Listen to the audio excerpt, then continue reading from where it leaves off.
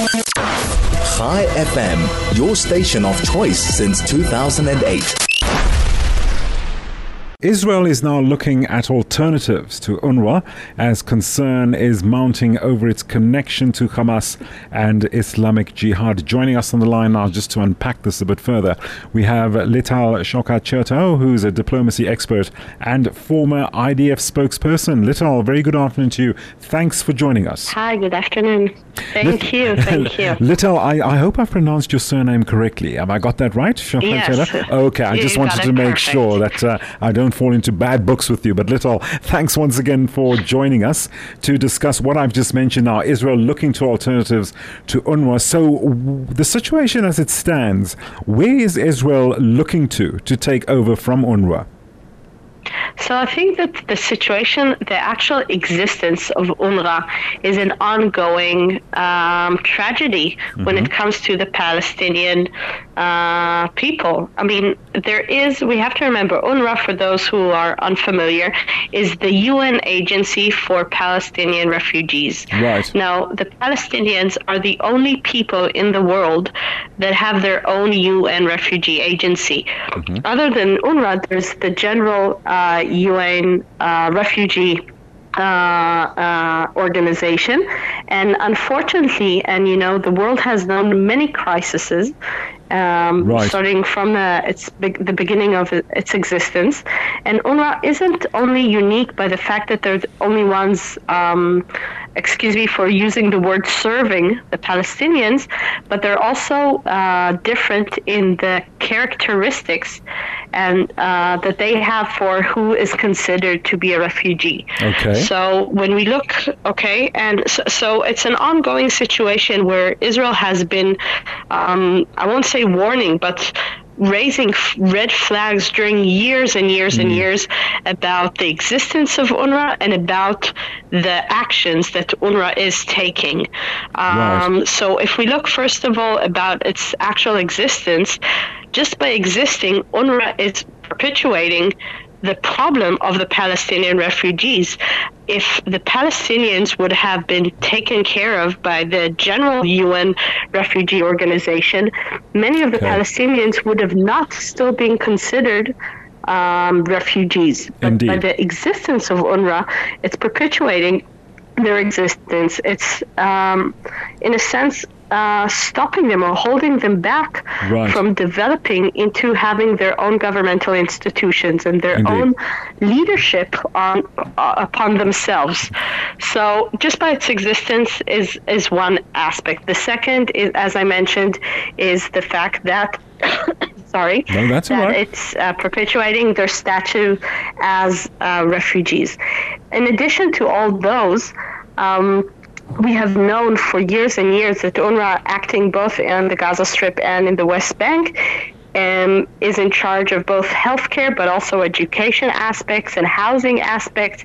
And when it comes to the education system, if you look at the UNRWA books, and remember, these are not school books or text by the Palestinian Authority.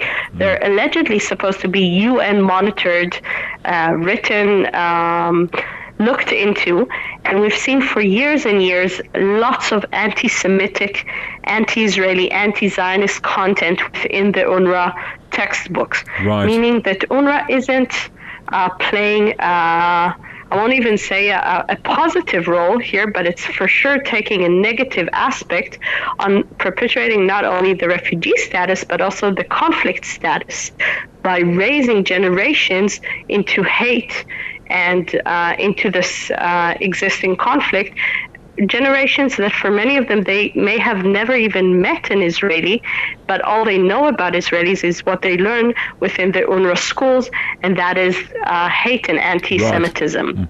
So, unfortunately... Sorry, carry on. Yeah. Sorry, I thought you broke up And there. unfortunately, I'll just end by saying that, adding to everything I just said, and this is just, in a nutshell, I haven't even gone into speaking about how much a Palestinian is supposedly budgeted by UNRWA in respect to any other refugee in the world, etc.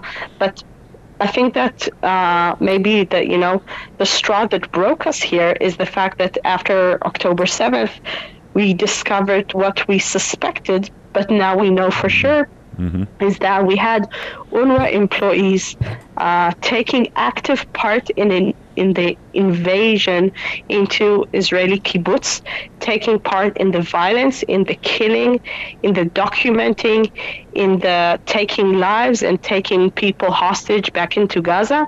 We know of UNRWA teachers that held hostages in their own houses with their own families. And we know obviously of UNRWA schools and UNRWA facilities, which were basically bases for Hamas military operations, whether it be rocket launching, etc. Indeed. So, Lital, all right, based on what you've just outlined now, coming back to the initial question, what is Israel's plan now or objective to deal with UNRWA? What is it looking to, do? Is it looking to an alternative to UNRWA? So I don't think that it's Israel's responsibility to be offering the alternative. Okay. I think that for years and years, Israel was the one to have fingers pointed at it, thinking that Israel should come up with the solution. But when the Palestinians talk about having their own state, and when the international community and countries around the world say that the Palestinians deserve their own state, great. Please, international community, do respect to your own and come with a plan.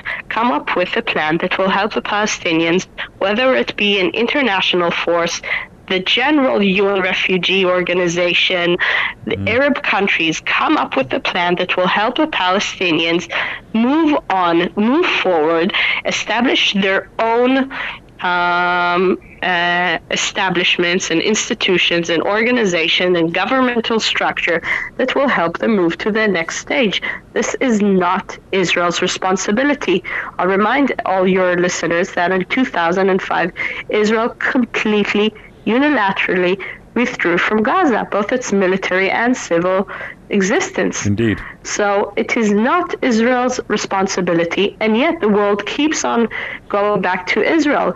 Israel is still supplying electricity and water and medication and other aspects to Gaza, when Gaza, let me also remind you, has also a border with Egypt.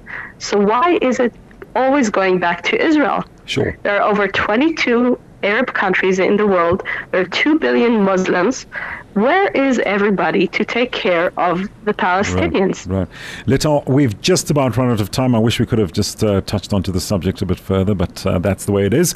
We've run out of time to just chat more about the situation regarding UNRWA. And thank you once again for joining us to give us your views on where Israel stands regarding UNRWA, which has been in the limelight as of late. Lital Shochat Chertow, who's a diplomacy expert and former IDF spokesperson.